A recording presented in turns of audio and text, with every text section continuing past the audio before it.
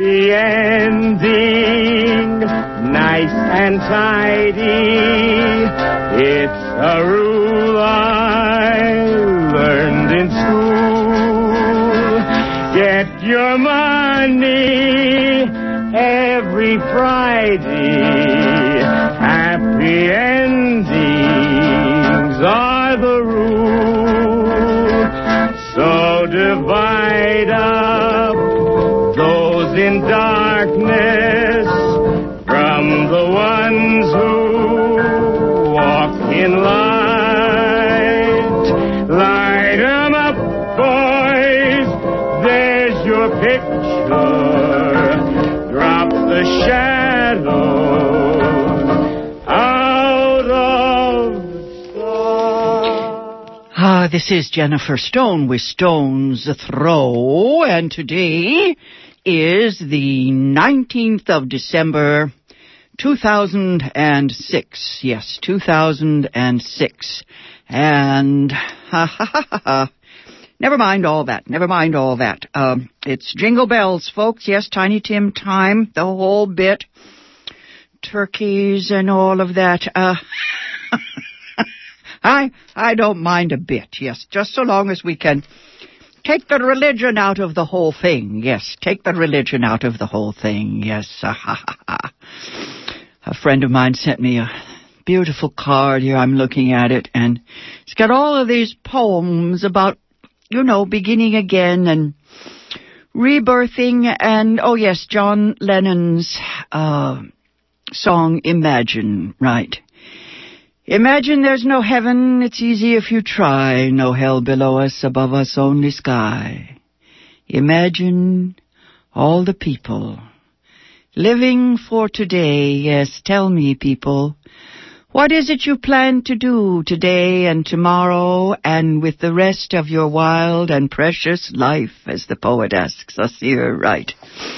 Wouldn't it be nice if we could all start all over again? The fact is we can right this minute. Yes, forget the rest. Just go on from here. I plan to have a wild and crazy Christmas. I went to see Borat finally, and I can heartily recommend it. If you need a movie, especially if you have stuffy friends that you want to shake up a little bit, I think you should take them to see Borat. The guy's name is Baron Cohen, Cohen. He's a satirist, what the New Yorker calls a squirmist. They also say that he's one of the few British Jews to venture successfully into the comedy of shock. They say that it's both shameful and predictable that when Lenny Bruce was invited to appear in London for the second time back in 1963, he had no chance to perform before he was taken to the airport, deported, and banned from ever disturbing the British peace again. Yes. It's enough of that Jewish comedian. There is a funny piece by Anthony Lane in the New Yorker. Let's see, what's the date on this New Yorker? November the 6th. It's been a while. And it gives the movie a hearty endorsement. If you need to find a critic that you trust, I'm not always with Anthony Lane, but he has some nice things to say, and this one he likes. Just one little disclaimer: this is not a movie for the children. I guess I am a stuffed shirt a bit. I think that you can get too bawdy, and kids might get the wrong idea. It is what we used to call coarse, vulgar, very, very low of the people. Anyway, Anthony Lane says, who is Sacha Baron Cohen, Cohen? We know he's British. We know he's Jewish. We know he studied history at Cambridge. His cousin Simon is a professor of developmental psychopathology at Cambridge. Oh, dear.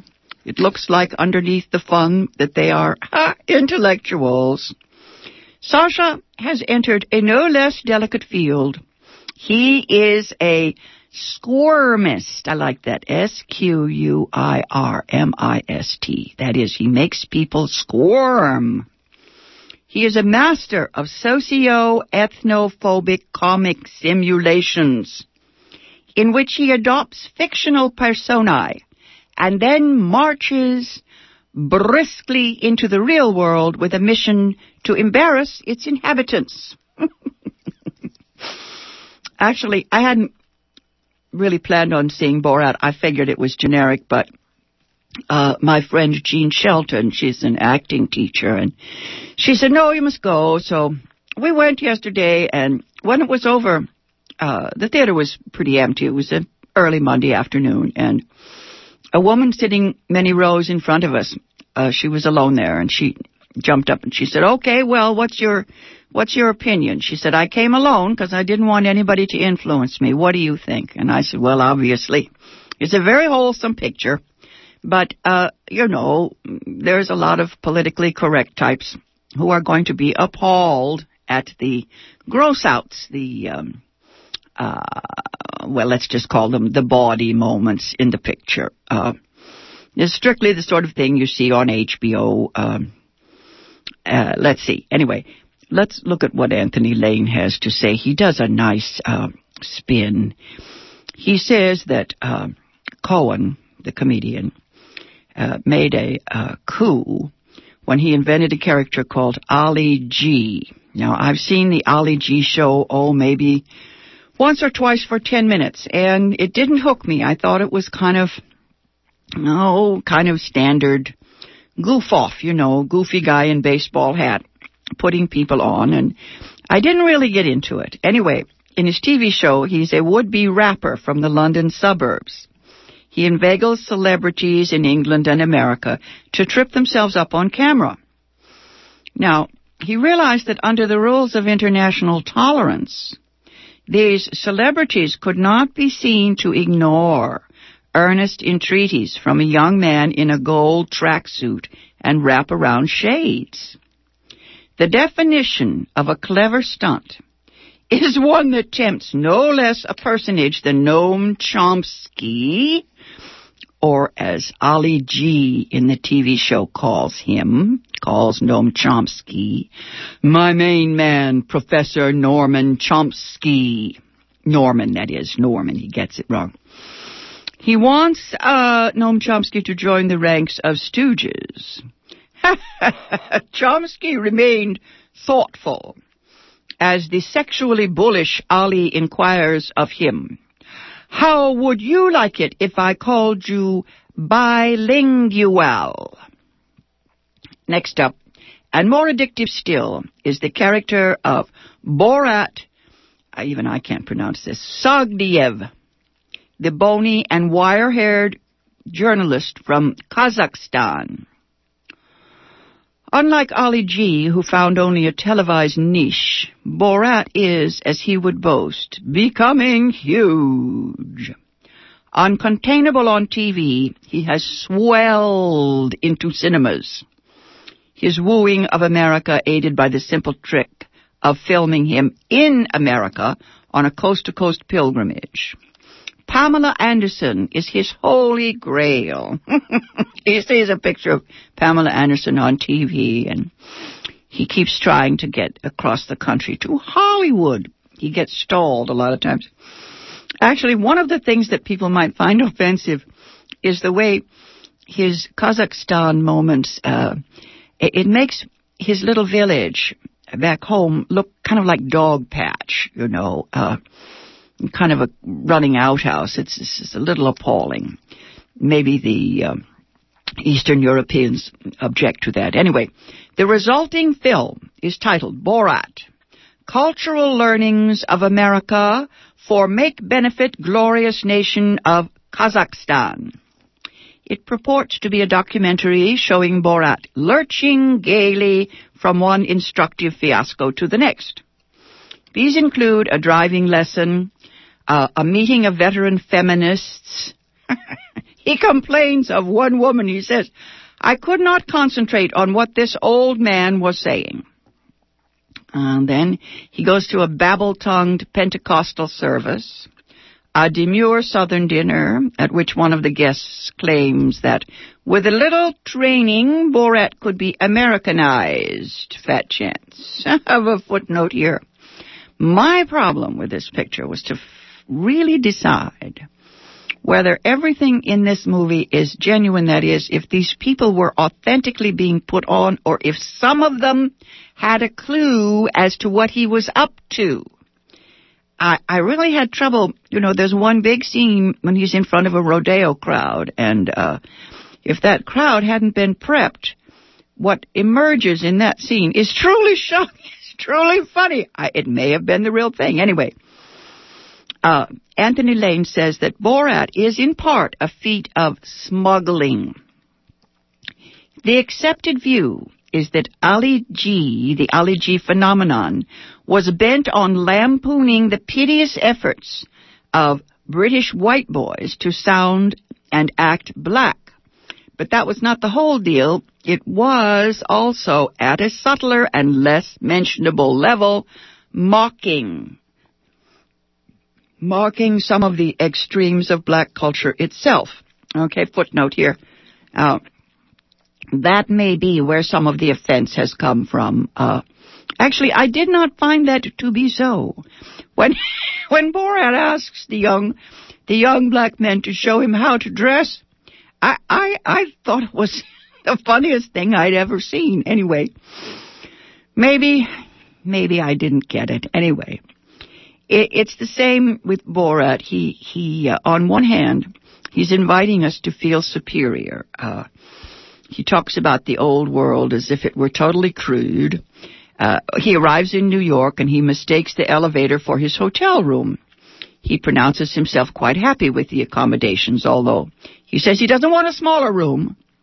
Anyway, he sneaks in a volley of low blows against the America that he claims to revere. Gasp!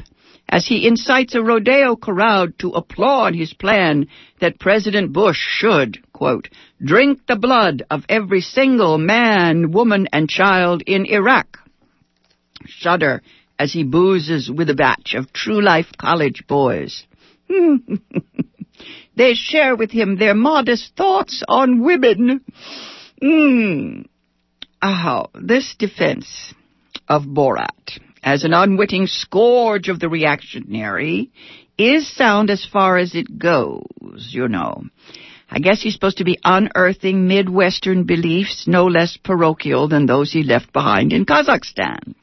It's one of those things. Andrei Crudescu does this on a much higher level and with great finesse and subtlety and thought, The notion that everybody's crazy, including the gods, yes, everybody's crazy. It's just a question of style, But this movie goes a little further, yes. It is equipped to engage multiple targets at once, kind of like the F-15 Eagle. If you can't bear to hear Alan Keyes, whom Borat interviews and who, like most of the participants, has no idea what he's dealing with, if you can't bear to hear Alan Keyes described as a genuine chocolate face, then for pity's sake, stay home.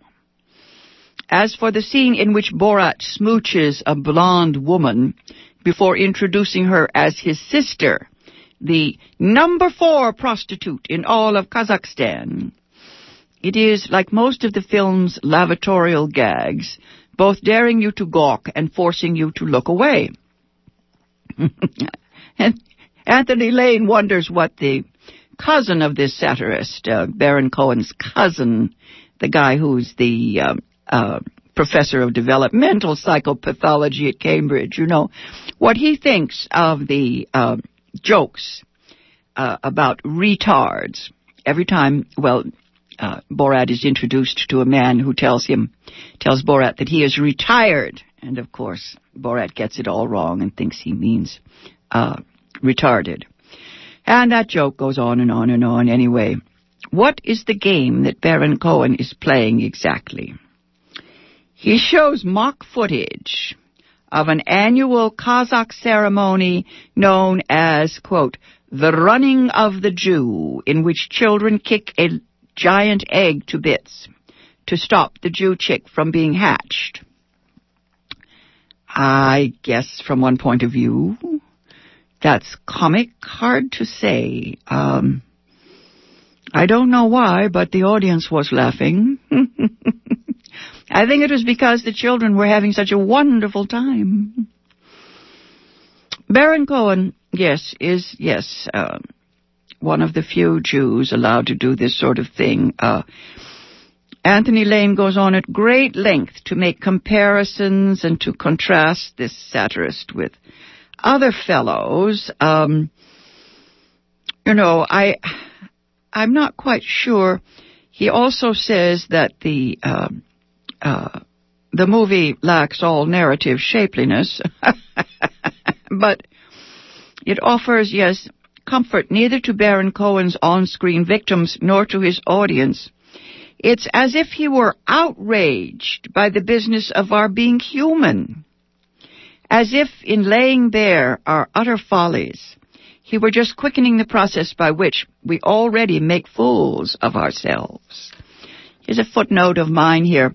I think the one objectionable scene, the one reason why I would really balk at taking any children to see this, is a nude wrestling fight scene between Borat and his manager, the guy who's making the documentary with him, this very fat fellow. And buck naked, they run round and round and round and interrupt meetings in a hotel. It's pretty gross. The sight of Borat's face in this guy's bottom is, the audience was definitely howling with laughter, but it's beyond crude, folks. Anyway, Anthony Lane asks, why send his characters here to America?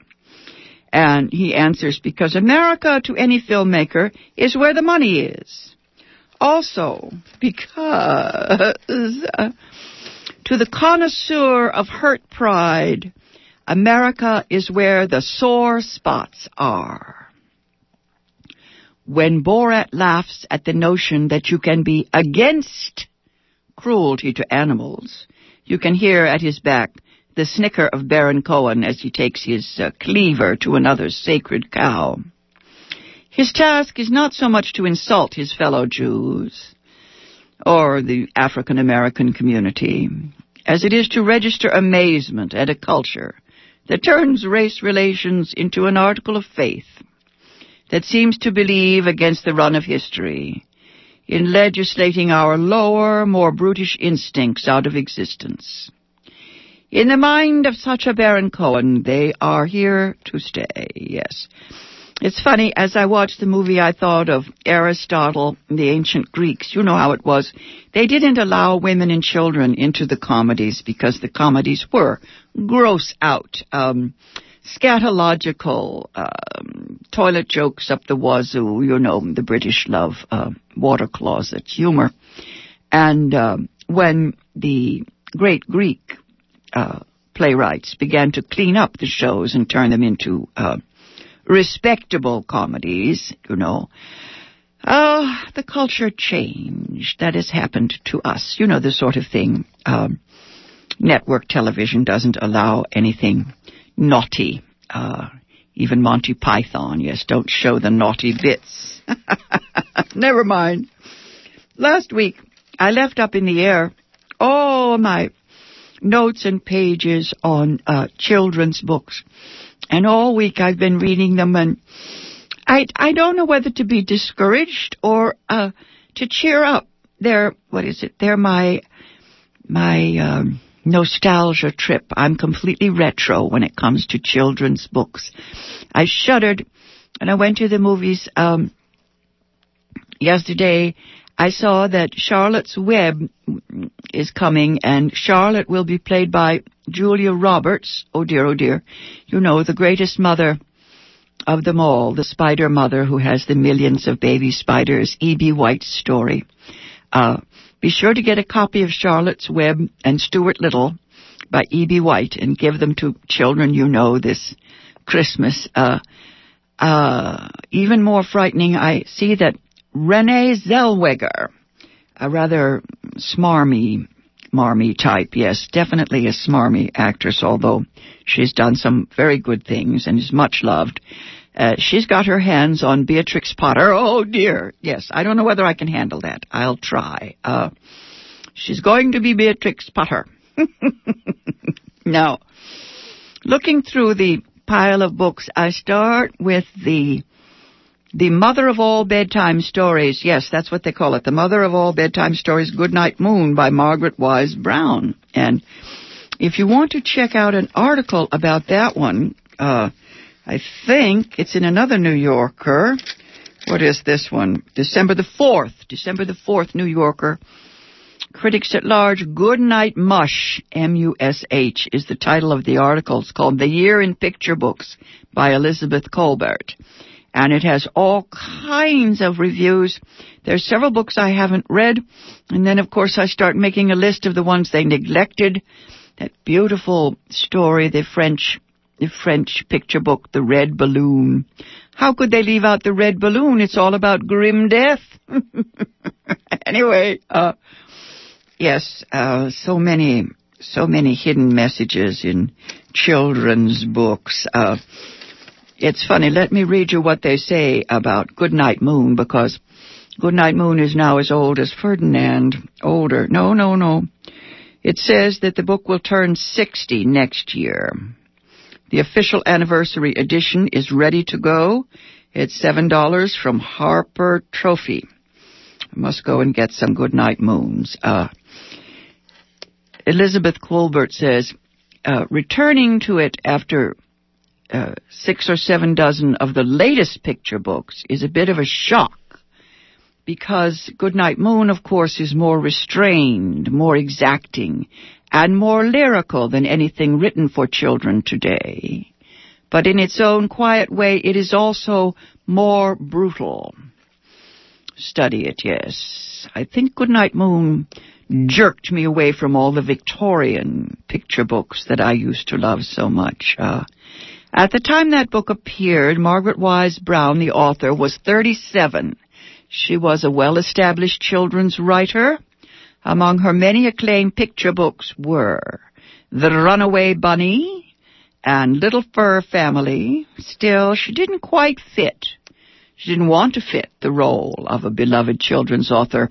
Her real ambition was to write for grown-ups. Yes, I think of Jules Pfeiffer and, let's see, James Thurber and William Steig, all of whom wanted to write for grown-ups but wrote brilliant children's books. Anyway, Margaret Wise Brown never married. Her affairs were conducted with members of both sexes. She had no children. When she wasn't making up tales about soft little bunnies, she liked to watch them get ripped to pieces. She was a fan of Running to Hounds. She was a charter member of an exclusive Long Island hunting club known as the Buckram Beagles.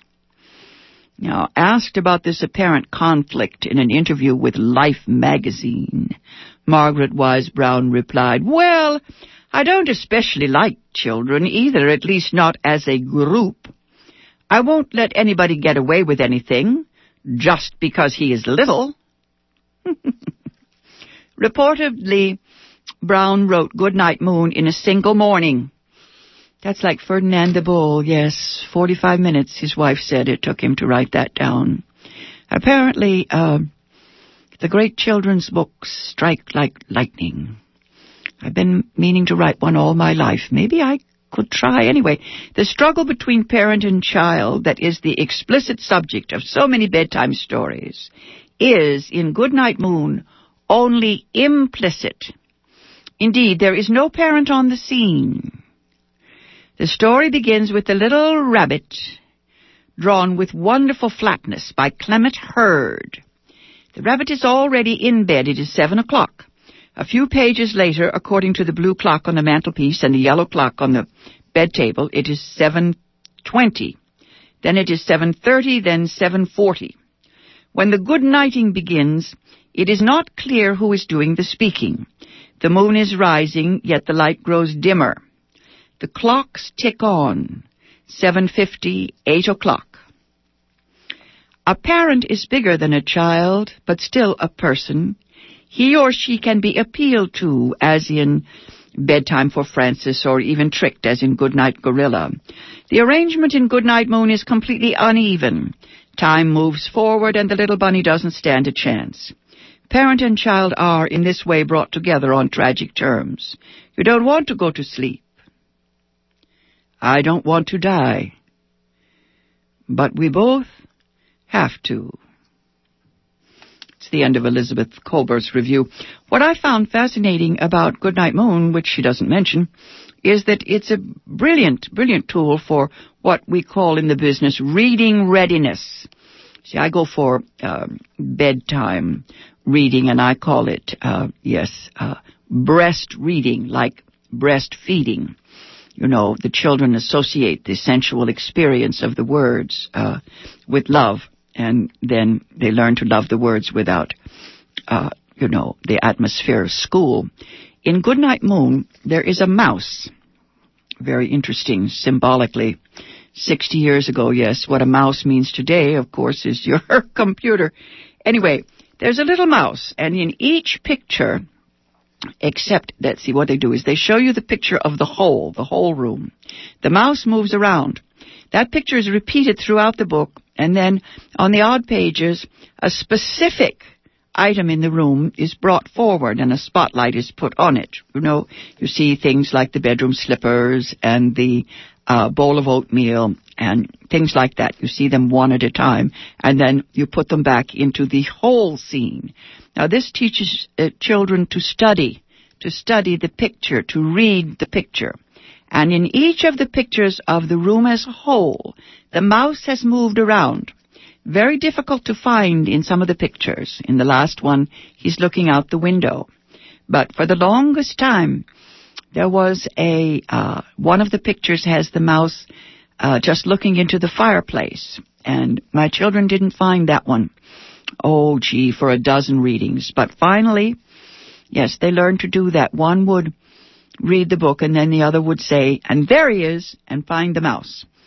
Now, what this teaches children to do is to look, to be aware. It's amazing how difficult it is. If you ask someone, to describe a situation or a scene, they can't do it. Try it sometime. That game, what was I wearing? What color are so-and-so's eyes?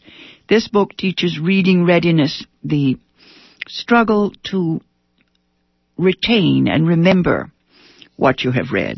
Anyway, my list is getting longer and longer and longer. Go to the bookstore, check them out, and best of all, go to the used bookstores. My favorite is Abandoned Planet in the City. I hope it's still open.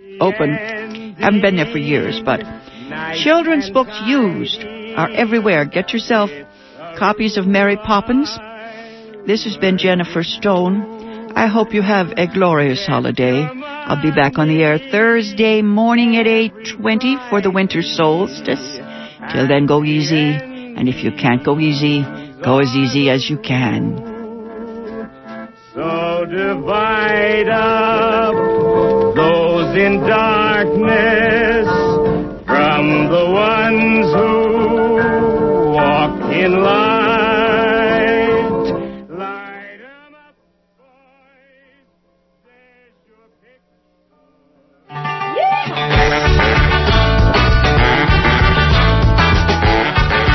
Hi, I'm Dirk Richardson, inviting you to keep your radio tuned to 94.1 FM and join me in the Here and Now every Thursday night from 10 p.m. till midnight. Here and now, meditating, and still I'm suffering, but that's my problem. It's a spontaneous mix of jazz, rock, folk, blues, world music, and free improvisation. It's all and none of the above. The Here and Now is about music without categories. It's about music's power to ignite your imagination, open your heart, and meet a different world at every step. Different worlds right up next to one another. The emphasis is on new recordings, but you'll hear lots of familiar songs in surprising settings, plus occasional interviews and live performances, and news about upcoming shows and concerts. It all happens immediately following, sometimes tumbling right out of, the Bonnie Simmons Show. The Here and Now,